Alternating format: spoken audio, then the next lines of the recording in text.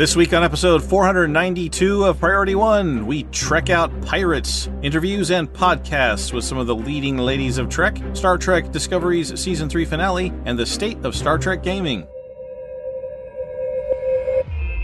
You're listening to a Roddenberry podcast. Command codes verified. Priority 1 message from Starfleet coming in on secured channel.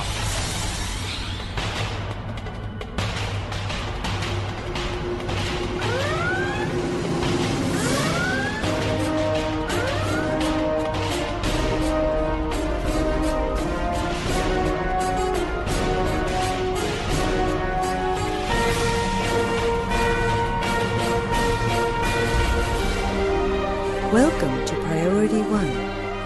And now your hosts. Hello, Captains. You're listening to episode 492 of Priority One, a Roddenberry Star Trek podcast. Your weekly recap and review of all the major news happening in the Star Trek multiverse. This episode was recorded live on Tuesday, January 12th, 2021, and available for download or streaming on Friday, January 15th at PriorityOnePodcast.com.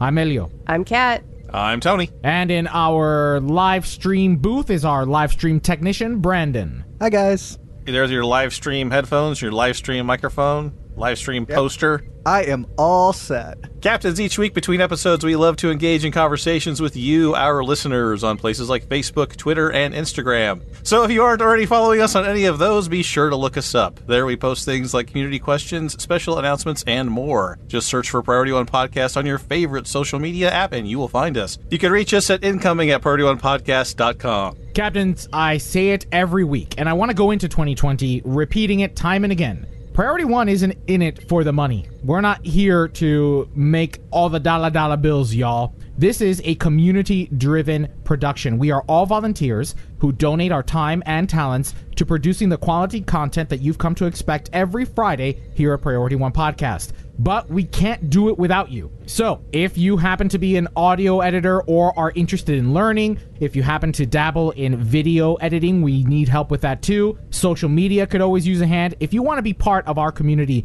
to produce this show, then check us out. Visit us at PriorityOnePodcast.com. Up at the very top, there's a Join the Team button and a form that you can fill out. But joining the team isn't the only way that you can help produce the show.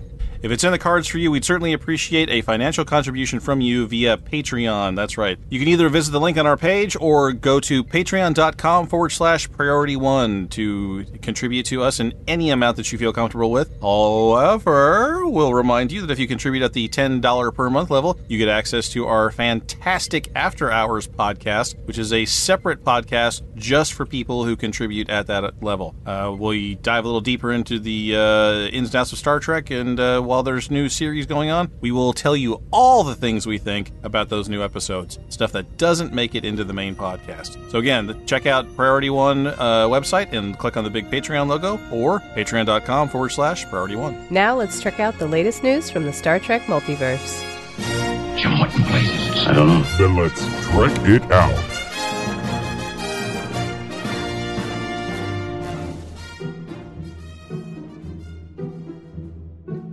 Let me tell you a story. A story about a pirate, a digital pirate. Many moons ago, when the general public was strong-armed into agreeing to ridiculous cable company contracts, bundles, and upsells, the digital pirate would stick it to the man by surfing the untamed web in search of desired content. Then, as if by some miracle of the gods, a company dared to challenge the status quo. This company would soon help the lowly pirate set anchor and hang their pirate hat. But the evil cable companies weren't very happy that this new trailblazer was luring customers away on the backs of their own infrastructure. Before long, the lowly viewer would find themselves spending nearly the same amount per month subscribing to Peacocks, All Accesses, Hulus, Pluses, and Maxes, and more. It wasn't long before pirates set sail once again to find their most treasured content. The end.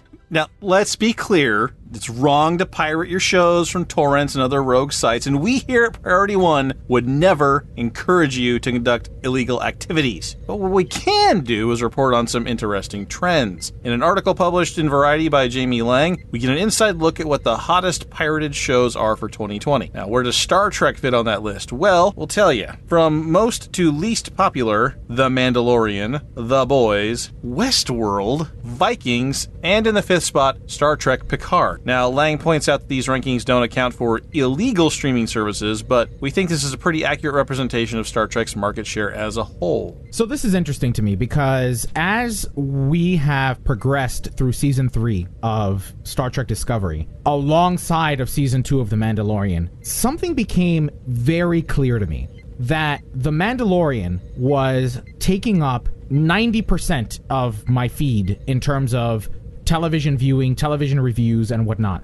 So I wanted to do a little bit of digging here, right? Obviously, right, pirating is not, a substantial number that we all want to base the success of a new television series on, but there are other markers. There are other things that we can kind of look out for. So the first thing I did was fired up my local library's access to newspapers like the Washington Post, the New York Times, LA Times, Chicago Tribune, to see if they were talking about Star Trek, right? Either Picard or actually Discovery specifically. And they're not. They're talking about The Mandalorian, right? They're talking about some of these other shows. But Star Trek Discovery was not on the radar of any of these major publications. If you do a quick Google Trends analysis, which is free for everybody, and you compare keywords, The Mandalorian and Star Trek or Star Trek Discovery, you're going to see a very clear trend. Every week that there was a new episode of The Mandalorian, keyword searches on The Mandalorian peaked. Star Trek Discovery, barely.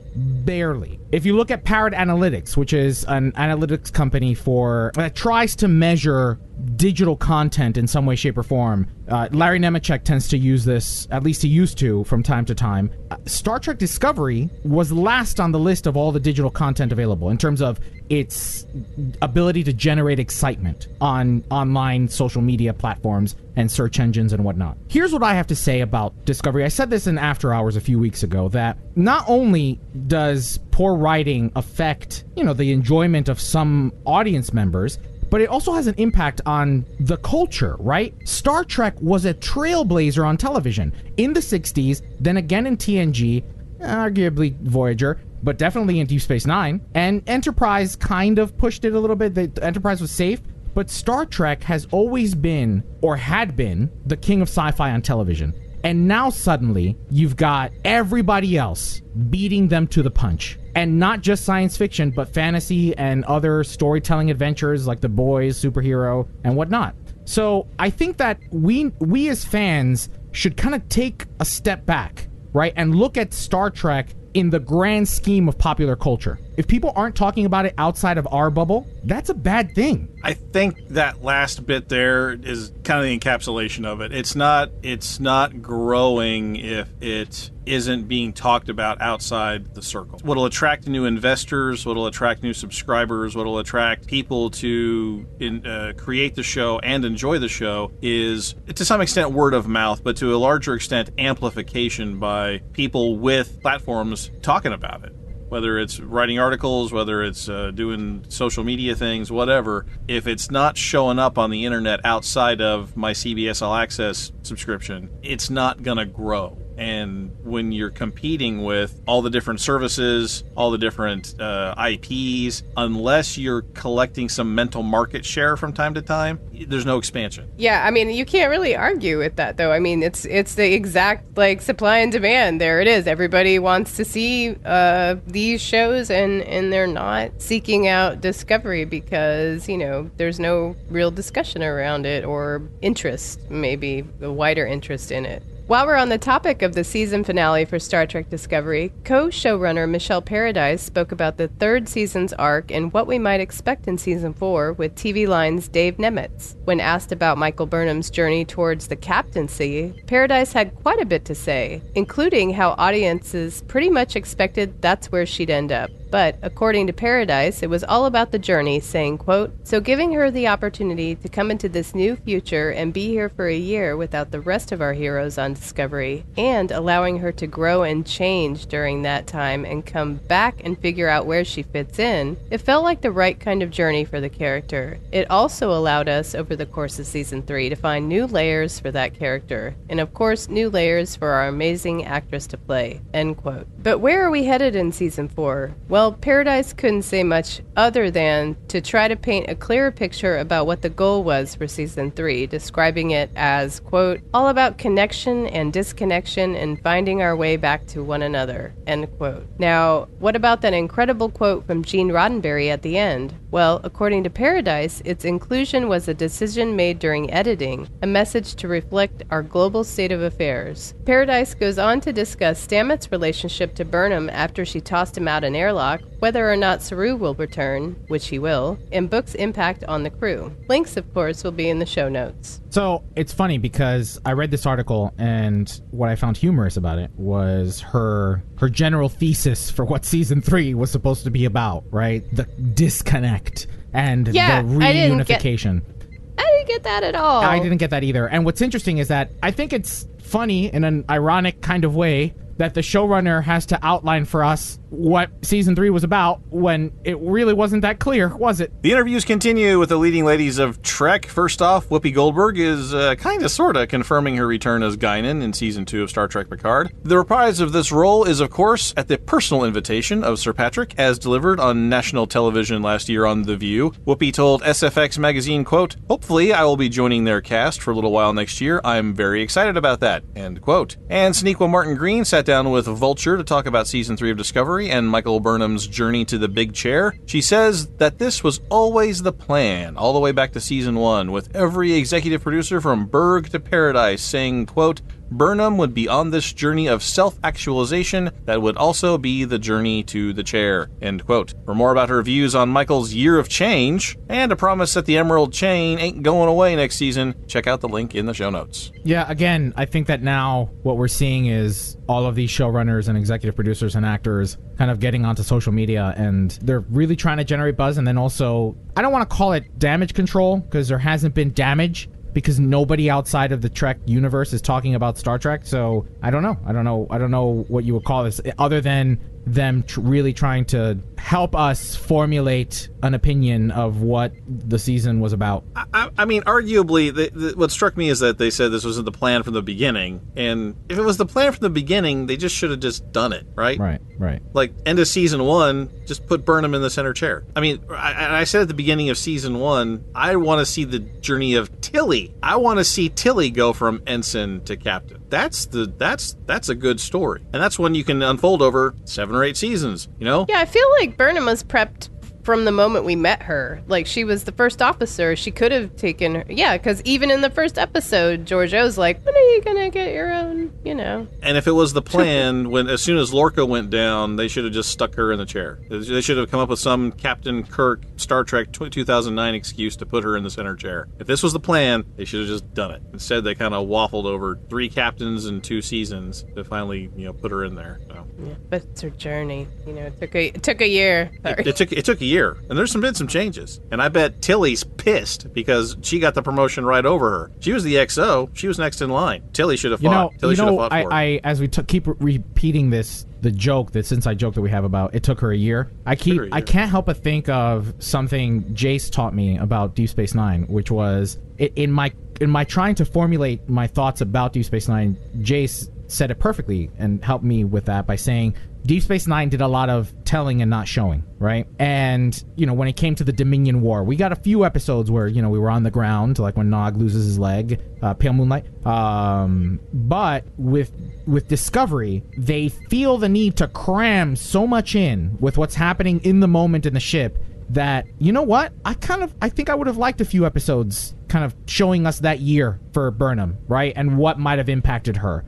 Well, if you read the interview, she tells you that she has like a detailed list of everything that happened to her in the year. We should have seen that. We should have seen a little bit of that instead of this freneticism. Moving on to another iconic woman of Trek. Back in September, our favorite tap dancing doctor, Beverly Crusher, otherwise in real life known as Gates McFadden, announced that she will be hosting a podcast. And she's been really busy recording episodes. So far, McFadden says she's got episodes with Jonathan Frakes, Will Wheaton, Brent Spiner, Michael Dorn, LeVar Burton, and Marina Sirtis. Episodes are expected to start airing this month, but the podcast has yet to reveal its title. However, the company producing the podcast, the Nacelle Company, has produced several television series about pop culture, such as The Toys That Made Us and The Movies That Made Us. As the company name suggests, the CEO and founder Brian Volk Weiss is a huge Trek fan. Man, I'm real excited to listen to those. I don't know about you guys. I think it'll be pretty interesting. Yeah, if there's one thing about these podcasts that's going to set it apart from all the other Trek podcasts is that there will be a chemistry already there, right? It's not going to be a typical ask a question, move on to the next. It's going to be discussional. It's going to be kind of what we see at conventions, right? It's going to kind of what we see on stage when they all get together and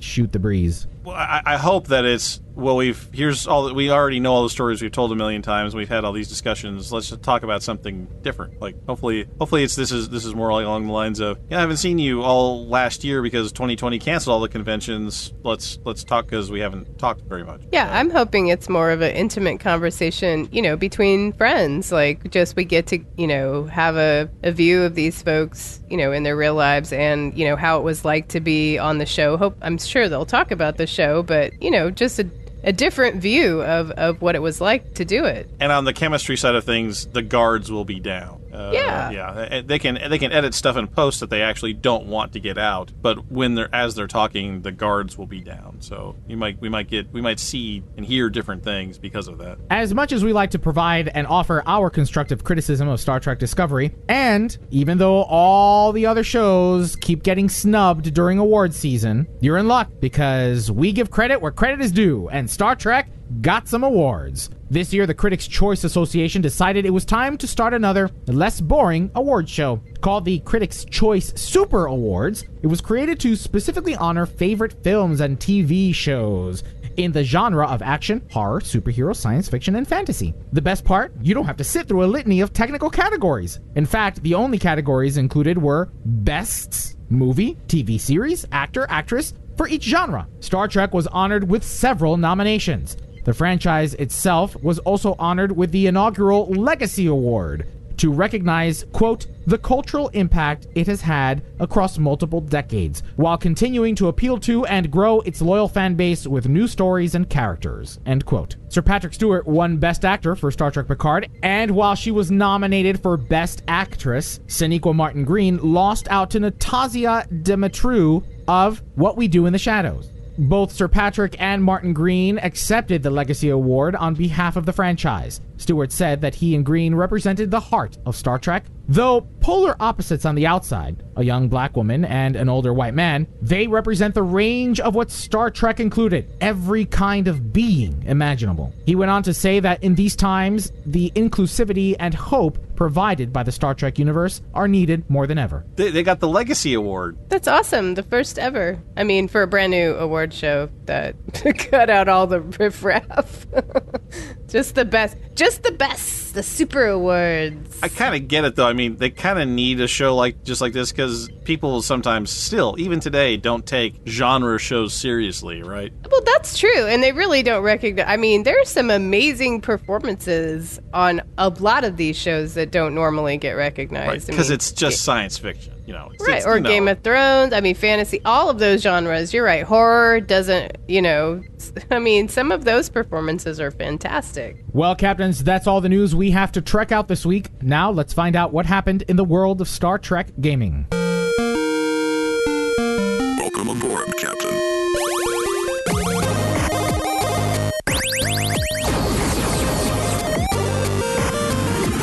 Congratulations. Hi, high score. From now through January 26th, Star Trek Online's having a party and you're all invited. No, it's not the 11th anniversary event, but you should really attend. Please, for the love of the great bird, show up for this party. Because it's not actually a party, it's a Galactic Red Alert event. Every enemy of the Alliance is coming after us and they're not even bringing snacks. How rude. Like all repeating daily events, playing one of the 5 Red Alert TFOs each day grants progress towards a grand prize. This time, the magic number is 10 daily progress, and the grand prize package includes a spec point, ultimate tech upgrade, and experimental ship upgrade. Note that the Zenkethi Red Alert still includes a fail condition that prevents you from getting your daily progress. Also, the Tholians want us to know they're going gluten-free. So plan your snacks accordingly. Exactly. Don't play the Zenkethi Red Alert anyway. But who does that? I mean, just play the Borg one or the Tholian one. Jeez.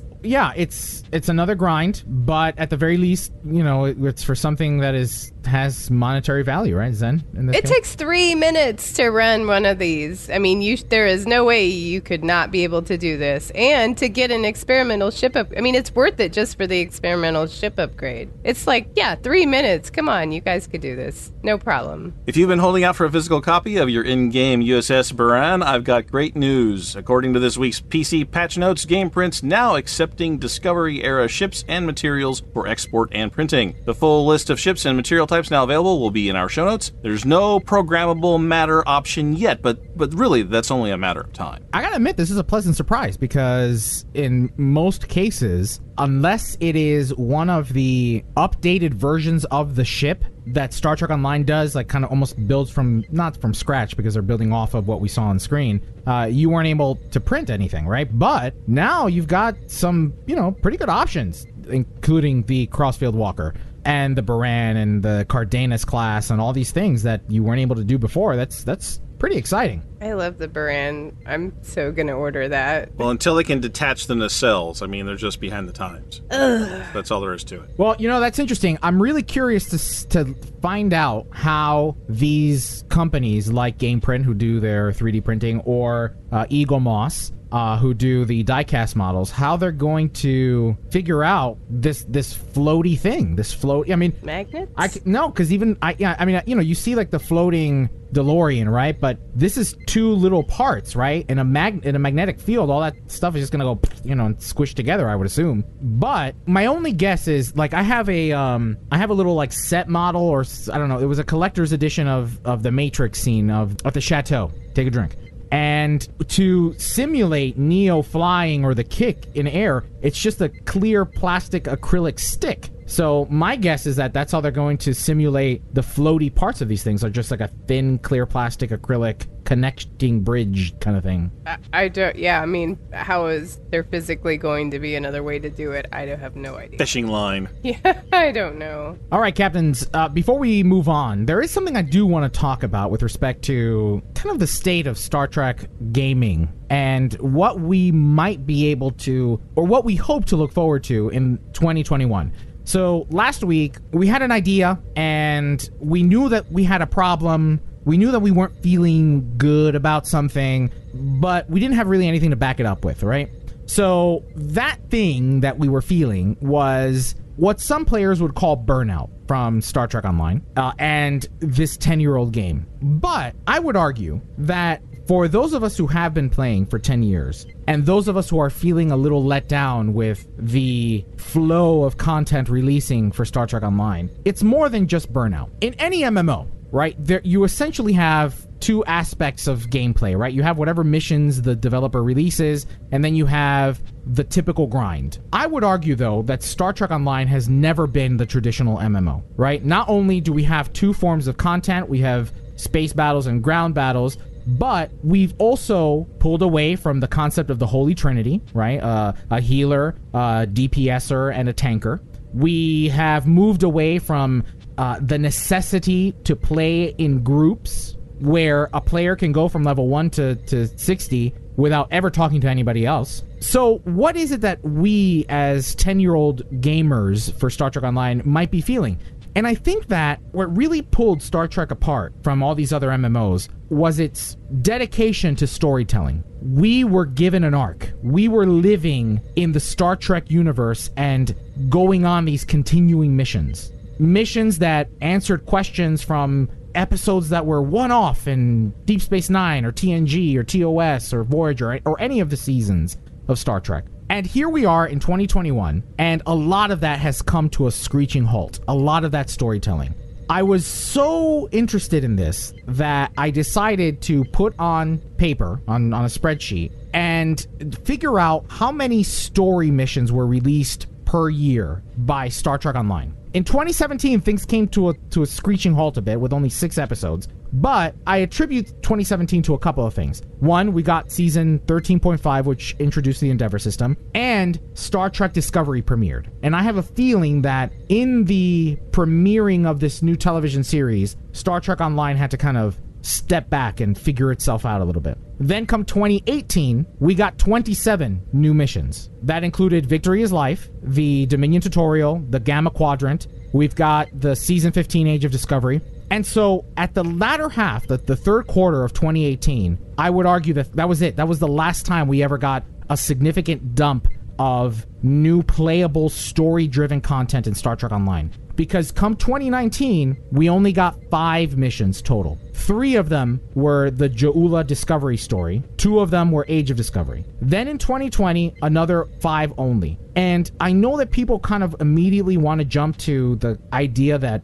things came to a halt because of COVID, but I would argue that that's not the case. That come the last quarter of 2018, things changed. And my hope for Star Trek Online in 2021 is that we get back to not only the typical release of an item that players can either earn by grinding or by paying for, but that we go back to storytelling. I would love for arcs to happen within a year or 2, not 3. We've been doing this Ja'ula story since 2018, and in that time have only really played about 5 missions in this Ja'ula arc. That's my hope. I don't know that it's burnout. I don't know that we as 10-year-old gamers for Star Trek Online are burnt out, but that instead we are wanting. I miss logging into Star Trek Online, and I am glad that there are streamers out there that are new to Star Trek Online and playing the game for the first time. That's exciting. But that's only going to last so long if they're done with the missions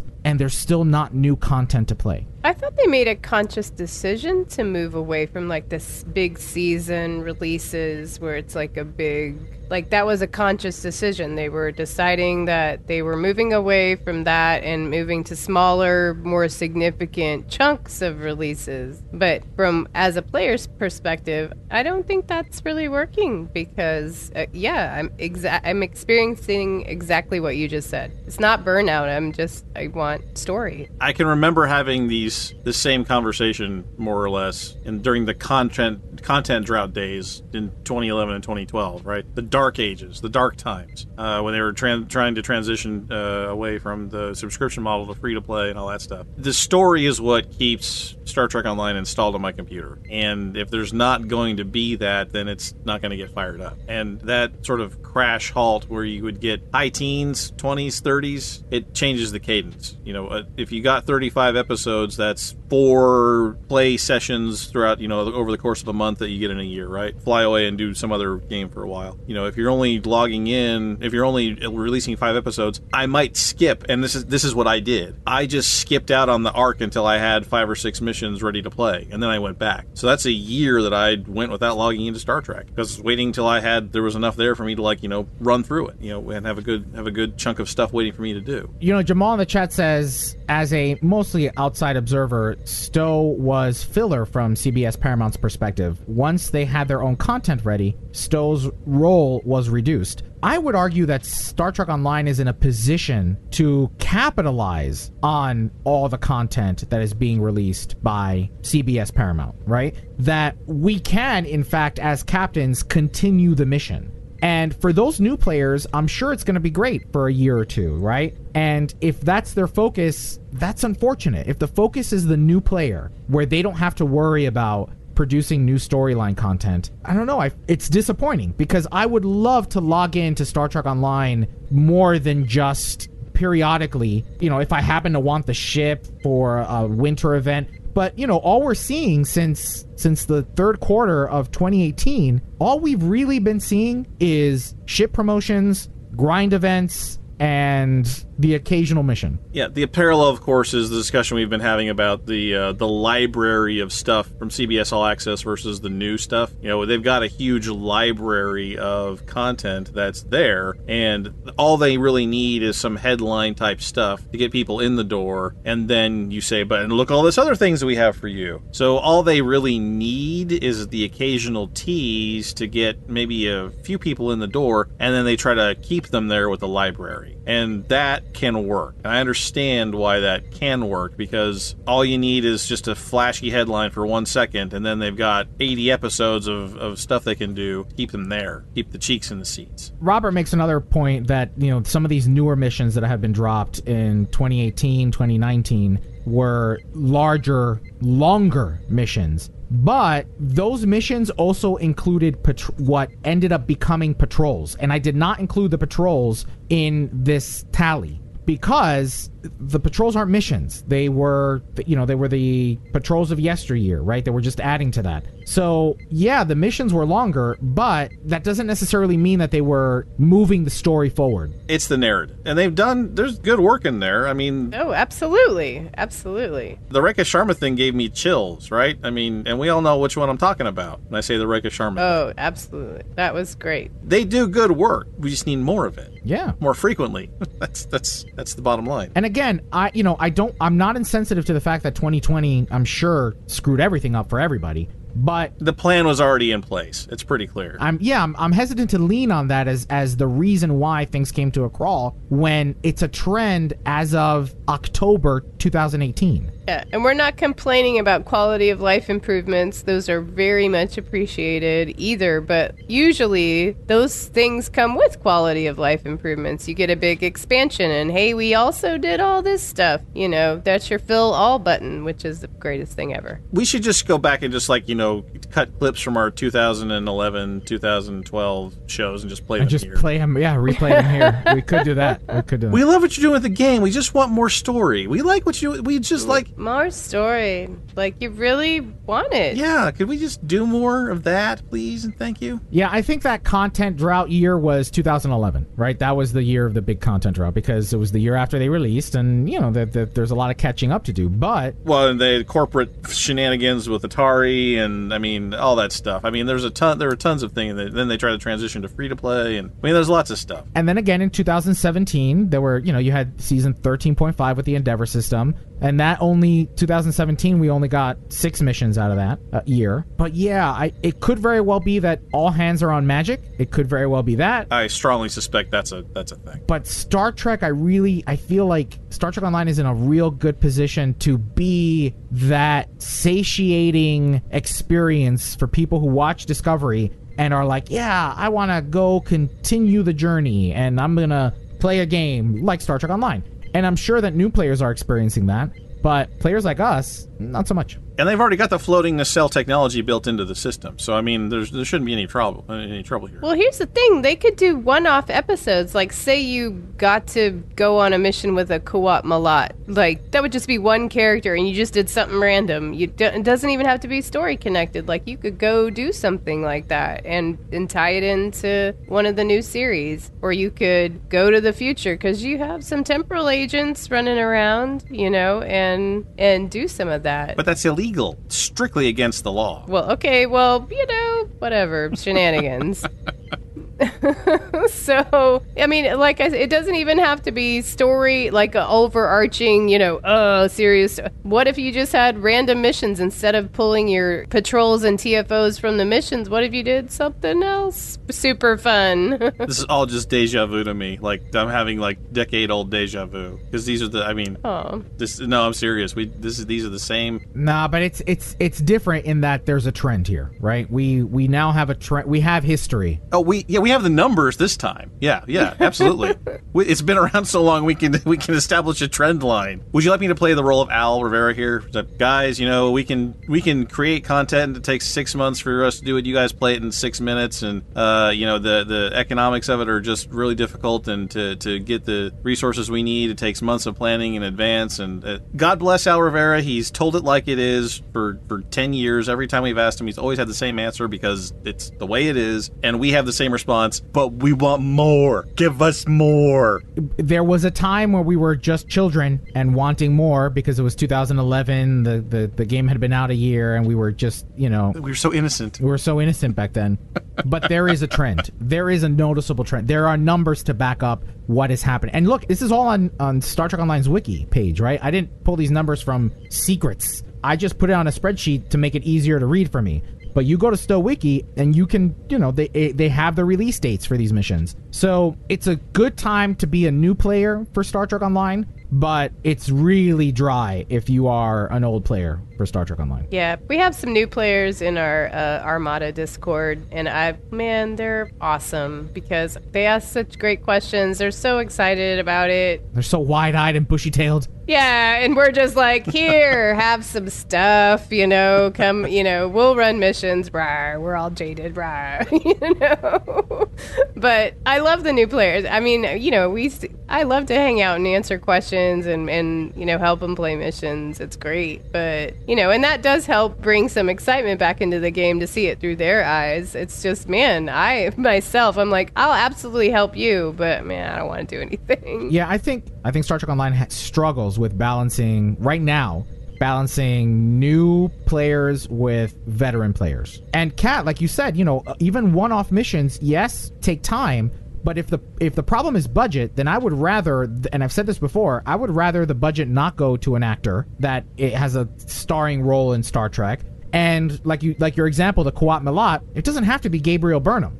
We don't need her to tell a good story. We went a long time in Star Trek Online without regular voiceover work from Star Trek actors, right? For my money, the Romulan arc, the Romulan intro, the Romulan expansion, that was really good. It was awesome. It's my favorite. And it didn't need the big star voices. It didn't need it because it just by itself was a interesting and engaging storyline. And there was a lot of it. And it took time to go through it. Yeah. The Halcyon days. That's what I'm looking for. I'm looking, bring me some of that. That's the news from Trek Games this week. Now let's look on screen and see what's incoming.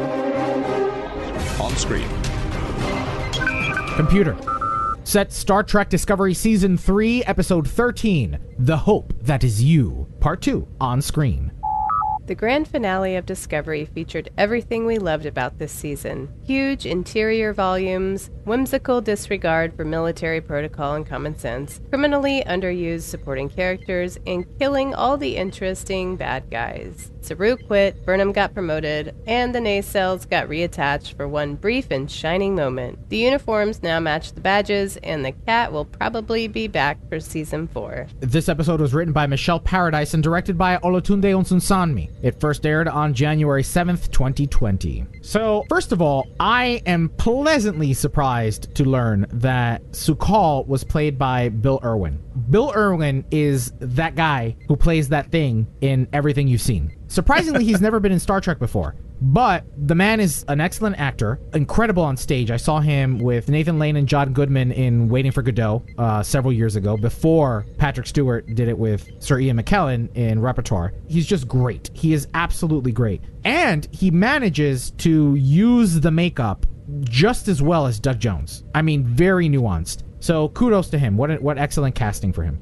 Overall, I understand what they were trying to do with the burn, right? To set the stage for conflict. I think that it could have been handled better than learning that this was a result of a child's emotional reaction to losing his family. As moving as that is, it just is very far-fetched, even for Star Trek. Now, I'm sure there are going to be long-life Trekkies out there saying, well, it's been worse than episode 3 of season 2 of TOS. That was a child that had superpowers. Well, oh my God. Here's the thing, man, is that it's 2021. There has been new sci-fi that has broken better ground than what we've seen in Star Trek. So, I don't know, it felt odd. It just felt odd, that whole story plot. Also, not to mention, the whole thing reminded me of Fruity Land from Rick and Morty. I mean, we were in Fruity Land.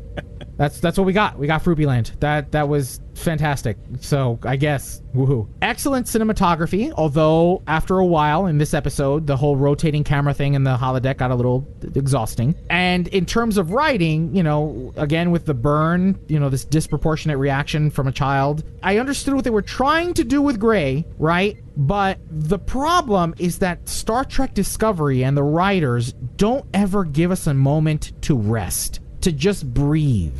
In the previous episode, when Stamets screams that his whole family is on that planet, are we supposed to believe that Adira is now their adopted child, so to speak? I never felt that. I never got that sense that they had developed such a strong bond, because we weren't given that. There was never an opportunity to soak in that relationship, to live in that moment, live in those moments like brushing your teeth in the bathroom. The same thing with Osira, right? I can't help but think of Negan, the first season with Negan in The Walking Dead, right? Negan was horrific in the comic books and on The Walking Dead, a horrible person. But what we were given the opportunity to see was also his perspective, right? That he didn't see himself as evil, but that he was doing what was necessary to survive, right? And so we didn't get a moment to experience that with Osira. And so going back to Gray, that moment when he appears to Culber, I feel could have been a much more emotional reaction for all of us if we had seen the more intimate moments that they might have had as a family. Because the moment that Culber sees Gray, I couldn't have been the only one thinking, oh good, so Adira's not really crazy. Although we all knew that Adira wasn't crazy. We all knew that because we all know Star Trek. We all know that these kind of things happen in Star Trek, so we knew that she wasn't crazy. But outside in, again, somebody who is not a Star Trek fan, who doesn't have 60 years of content to consume, would look at that and go, oh, okay, so she's not crazy. Okay, good. So Gray is real. Good. And, speaking of these Star Trek tropes, like what was up in the data core with these energy fields? Like, I swear to God, it was like they were making fun of themselves and I was watching Galaxy Quest. Like, that's kind of what I felt. Same thing with the stamping metal things are there for no reason whatsoever. Yeah. So Burnham is fighting Osira. They're in hand-to-hand combat, and all of a sudden these energy surges are happening and they have to compete with that. And it felt like a TOS episode, and again, it didn't have charm, right? If that's what they were going for, was the charm of the older series, I didn't feel that with this type of storytelling. So overall, I think that this episode, if trying not to pull back and look at the season as a whole, is really hard, right? Because we're at the end. But particularly with this episode, I struggled to empathize with these moments that they were trying to force upon us, like what was happening on Fruity Land planet and what was going on with, Burnham and Book and Osira. Really, the only moments that I felt invested were the group scenes with Tilly and the rest of the crew. Those moments felt a little more natural to me. They felt a little more genuine, and I enjoyed those. I got to agree. I think that we talked about this before. They suffered from trying to do too much, and amongst the many goals they had, they did not achieve many of them. We all saw what they were trying to do, and then it never paid off. And among their many goals, one of them was not to make a fun TV show. That is way down on the priority list. There's just so much that took me out of the moment in this episode in particular, and we can look back at the whole season, but there was so much that you look at the screen and you're like, no, they're not going to do that. They're not going to. Oh my God, they did that. No, don't do that. Don't do that. Like Jamal says, they had to finish the Die Hard trope. And it wasn't over until Book kicks Hans Gruber out the window, out the turbolift. Exactly. Oh Exactly. my God, that's right. Oh, Jeez, it's just. I mean, the guy had the same hairstyle and the same beard and everything, even. Yeah, I mean, it's just. No. Wait, did Hans Gruber have a mullet? Kinda. Oh he my did. God. Yeah. What? Yeah. It was. Yeah. That's the sort of thing where you leave that on the storyboard, right? You say, look, this is going to be the Die Hard thing, but you don't do a shot-for-shot remake of it. Give the guy a different haircut, for God's sake. And it's one of those things where if the audience is into it and when they see it, they react to it, that's great. But if they know it's coming, and they're sort of like, yeah, okay, get on with it. Get to the part where he kicks him out the elevator. Okay, there it is. It's just, it's not a payoff. It's a payback. You know, it's like, you owe me $5. You're gonna give me my $5. Okay, thanks for. Hey, this is $4.95. This is not $5. That's how I felt through a lot of it. Yeah, it just tried to. Well, and there was. Here's the thing: there was too short a time to tell this many things and introduce a whole other show with Georgiou. I mean, we really lost time with those. Those 2 episodes. I mean, there was a lot, and throwing that in the mix and trying to be so woke, it was a lot to take on, and they could have done it with a lot more simplicity and straightforwardness than it happened. At least they reattached the nacelles for one brief. There you go. Oh whoa! Yeah. She was able to crawl to the nacelle, which is no longer detached, to put the bomb in there. Okay, so my favorite moment was Burnham and Mr. Sahil. I loved it. That's a good callback, right? I loved it. That was adorable. I mean, that was one of my favorite scenes in the first part of the season. Is touching. I mean, that's where you're like, it means something, and that's where it struck you, her dedication to the ideals of the Federation. Oh, she reconnected with him. Yes, that was my favorite. My favorite moment. Anyway, it was really sweet. Oh my God, I just got that. Okay. You know what? You know what? Let's break that down for just a minute here, because if that were the thing they were going for, I did not remember that scene until Kat just brought that up, because it wasn't a big deal. It was just she was on her way to go be the captain, right? Yeah. Everyone saw that coming. She was on her way to go get the promotion because Saru's off the ship. Oh, gee, I wonder who's going to be the captain now. We weren't looking for her connections with other people in the world because it's all about her. And when the guy came in, it was just like, she's on her way to go do something else, and this guy just gets in her way. Oh, hey, neat to see you again. Yeah, great. Hey, you got your promotion. Hey, great. I'll see you later. Bye. They didn't play it for the moment it should have been. It should have been its own thing. And that, yes, if their whole thing was about reconnecting and that kind of stuff, that scene should have been played much bigger. It should have been the moment in the series. It should have been the curtain moment. Mm-hmm. She should have gotten a promotion and then ran into that guy in the hallway and then just skip over the whole let's fly. They opened the series, with him, right, in his 40-year. I mean, that's a huge thing. Well, anyway, I loved it. Yeah. I noticed it. I thought it was amazing. That's a good bit, and it should have been played bigger than it was, because I forgot about it until you said something about it. I mean, I got a little emotional about it. Oh, and you forgot the biggest thing of all, Elio. That she's a queen! Well, yeah. And she'll be back, because Book's not leaving the ship, so we'll see the cat next season. Well, because he's the captain's, Yeah, the captain's side piece. Hello, hey. Hey. It's like the mirror, the captain's woman. The Book is the captain's woman. That's right.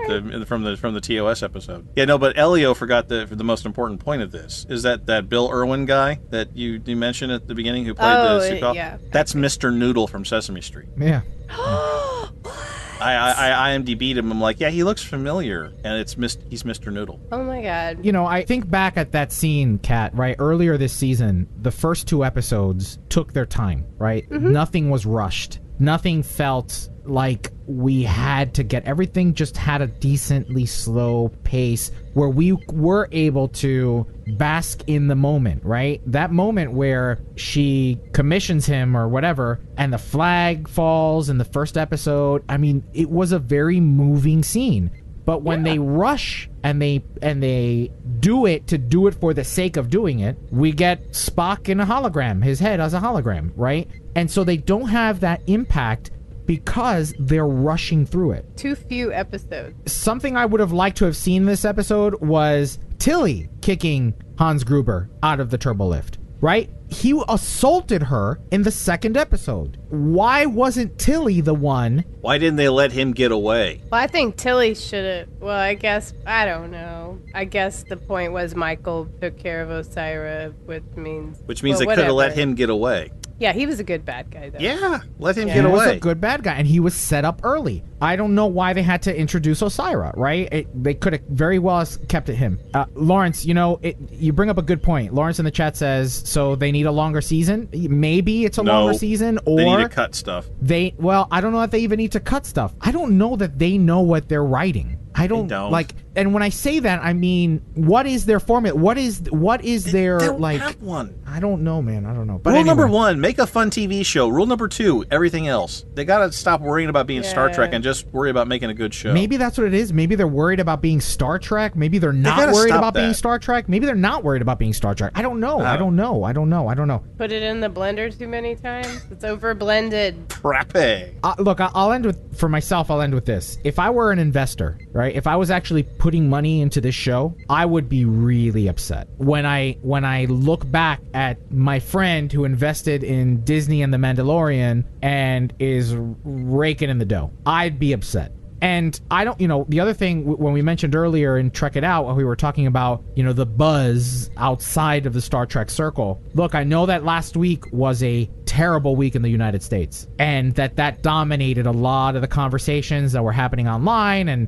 in publications. Absolutely. But I'm pretty sure that the arts and leisure sections continued. That wraps up this week's On Screen for Star Trek Discovery. Now let's open hailing frequencies and see what's incoming.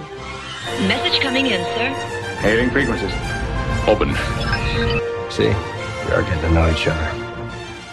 Well, Captains, hailing frequencies are now open, and we're ready to receive all of your incoming messages. Last week, our first community question was, has Saru earned the same level of reverence as Kirk, Picard, Janeway, and Sisko? Hindsight is 2020, folks. Hindsight is 2020. What a question to ask after this season. But on Instagram, Soylent Blue says, Saru is one of the most interesting characters on Disco. But no, he's no Kirk. And, Soylent... no, he won't ever be a Kirk because he's not captain anymore. We didn't even talk about that. We didn't even talk about that ending, but we'll save it for after hours. Our second community question was, for 2021, do you want a new, highly produced Star Trek video game, or what would you want for new Star Trek Online content? From Twitter, Sedaris writes in and says, I would be happy with any new Trek game. The only thing I wish is that the target audience are fans and that the developer team loves Star Trek. Alternatively, I would be really happy about a re-release of the old games on platforms like GOG or Steam. For STO, I wish they would go back to the MMO part of the game. Having more group content in which you need to work with the other professions would be really nice. Smiley face. Don't they have that with Star Trek Bridge Crew? Some games are available on GOG or Steam, but not Yeah, not you all can of them. get Judgment Rights and 25th Anniversary and stuff. I think you can get, there's a package on Steam, I think, for a reasonable price. And I don't know that Star Trek has never been a quote-unquote traditional MMO, or right, because you've never necessarily needed a science officer or an engineer or a tactical to get your mission done. So it's never been that way. There's no going back to that because it's never happened. But I would argue that what we need is some creative storytelling again. Agree. Also from Twitter, Paul Sutherland says, Mirror Universe game with Captain Killy. Agree. So I said on Twitter, I would love to have a new Star Trek game. I would like it to be more in lines of a third-person or first-person action game, like the most recent Tomb Raider or Horizon Zero Dawn. Most importantly, have a game that is completed and not rushed out the door just to make money. Who is this guy? Can we never Please. include him in feedback ever again? I don't know what kind of nonsense feedback this was. Never again. Never again. He sounds Fair enough. He sounds gripey. So, Brandon, I don't know. As you said, first person and third person perspectives, I don't know that could ever work for Star Trek, because Star Trek Elite has Force. always been a bit of an ensemble thing. Well, yeah, Elite Force, but it's like in one... I don't know that Star Trek would work in an open world environment like a Tomb Raider, right? Or a Left 4 Dead kind of thing, as the one person that is going through, because the Star Trek mythos is built on the crew, right? I guess you can have a Michael Burnham game. I'm going to tell you that Star Trek would work as a Fallout or a Cyberpunk or a Witcher 3 because you collect people. You collect NPCs, you collect sidekicks, you collect other people to interact with. That's part of the fun of those games, is that other people are important. NPC storylines are important. You want to feel that connection between the people that are in your town or in your crew or barracks or whatever are there, and that your choices affect them and their choices affect you. So I'd definitely play a Star Trek cyberpunk game or a Witcher game, but whether or not the appetite for the investment that would take is another story. Well, that wraps up episode 492 of Priority One, a Roddenberry Star Trek podcast. But there are more great shows available to you on the Roddenberry Podcast Network. Just visit podcasts.roddenberry.com for a complete list. Then be sure to subscribe to them all and share them with your friends. And we can't forget to send a special thanks to some of our Patreon supporters like David K. Rutley, Peter Archibald, and Gerald Bosch. Captains, it's important to us that you get your voice heard and that you participate in the conversation. Leave us a comment on our website at PriorityOnePodcast.com, on our Facebook page at Facebook.com/PriorityOnePodcast, or find us on Twitter and Instagram at PriorityOnePod. And if you're still craving more, be sure to spend time with Winters, Anthony, Thomas, me, Gray, plus the rest of the Priority One Armada. Saturday nights, the Armada broadcasts live to review the latest news from Star Trek Online and the Armada community, including spotlighting some of our amazing members. With regular giveaways, there's something for all Star Trek Online players, whether you're new or a veteran. Follow us on all our social media accounts for broadcast times, and if you'd like to join the Armada, visit PriorityOneArmada.com. This episode of Priority One Podcast is brought to you by our patrons through Patreon.com. Captains, during these difficult times, we're humbled by the continued support of our patrons who find value in the content that we produce each and every week. Find out how you can be a Patreon supporter by visiting patreon.com/Priority One. And don't forget to tune in to Priority One Productions' Guard Frequency podcast at guardfrequency.com. Each episode, the Guard will take you inside the universe of your favorite space sims, including a tabletop adventure played out by your hosts. And Heroes Rise brings you up to date with the world of Dungeons & Dragons. Learn all about the latest publications, tools, tips, tricks, and traps in less time than it takes to skin a wyvern. Head over to heroesrisepodcast.com to discover their secrets. Thanks to our audio editors, including Gray, Brandon, William, Rand, Daniel, Roscoe, Lennon, and Skiffy. Thanks to our producer, Jake, and associate producers, Shane and Thomas. Together, they help us organize and write up our summary of the weekly headlines from the Star Trek multiverse. Thanks to our social media manager, Anthony. Thanks to our graphic artist, Henry, with support from Jason of the Priority One Armada. Thanks to the composer of our theme music, Chris Watts. But most importantly, a big thanks to you, the Star Trek community, our listeners, because without your ongoing support, none of this would be possible. Enemy ship on sensors. Red alert. Shields up. Engage.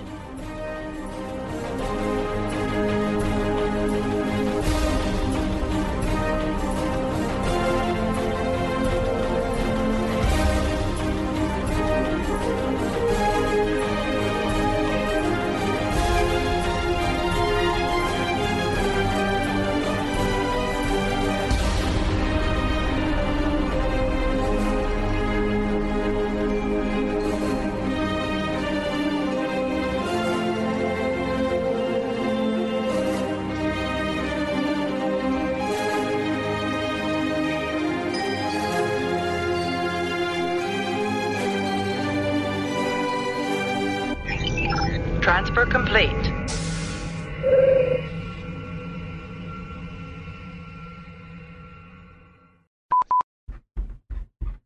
I don't want to read it because I just had a massive rant, and it doesn't. Okay. I wasn't timing that one, but you I could had a have. massive rant? I'm shocked. What season 3 was about when it really wasn't that clear, was it? Nope. Nope. Really, no. All right. There's quite a bit to unpack. I'm going to go first. Oh, good. Can I go get a refill while you unpack? I was looking for my shovel. Do you need my shovel? It's right here somewhere. I'll be right back. I can hear you, though. So, don't even get me... You know what? We're going to save the whole fucking turbo lift The next thing. part's just for the Patreon. We're going to save... Yeah, the whole turbo lift thing. Let's just save it for... we need Dr. Robert Jesus, for that. For the turbo lift Christmas. bit? The Yeah. turbo Yeah, lift. definitely. He's got lots to say. Yeah, we can just say the turbo lift bit, and I think everyone will understand what we're talking about there. I mean, I think it needs no further dissection. I mean, they did it better on Monsters, Inc. Like, we This is a Roddenberry podcast. For more great podcasts, visit podcast.roddenberry.com.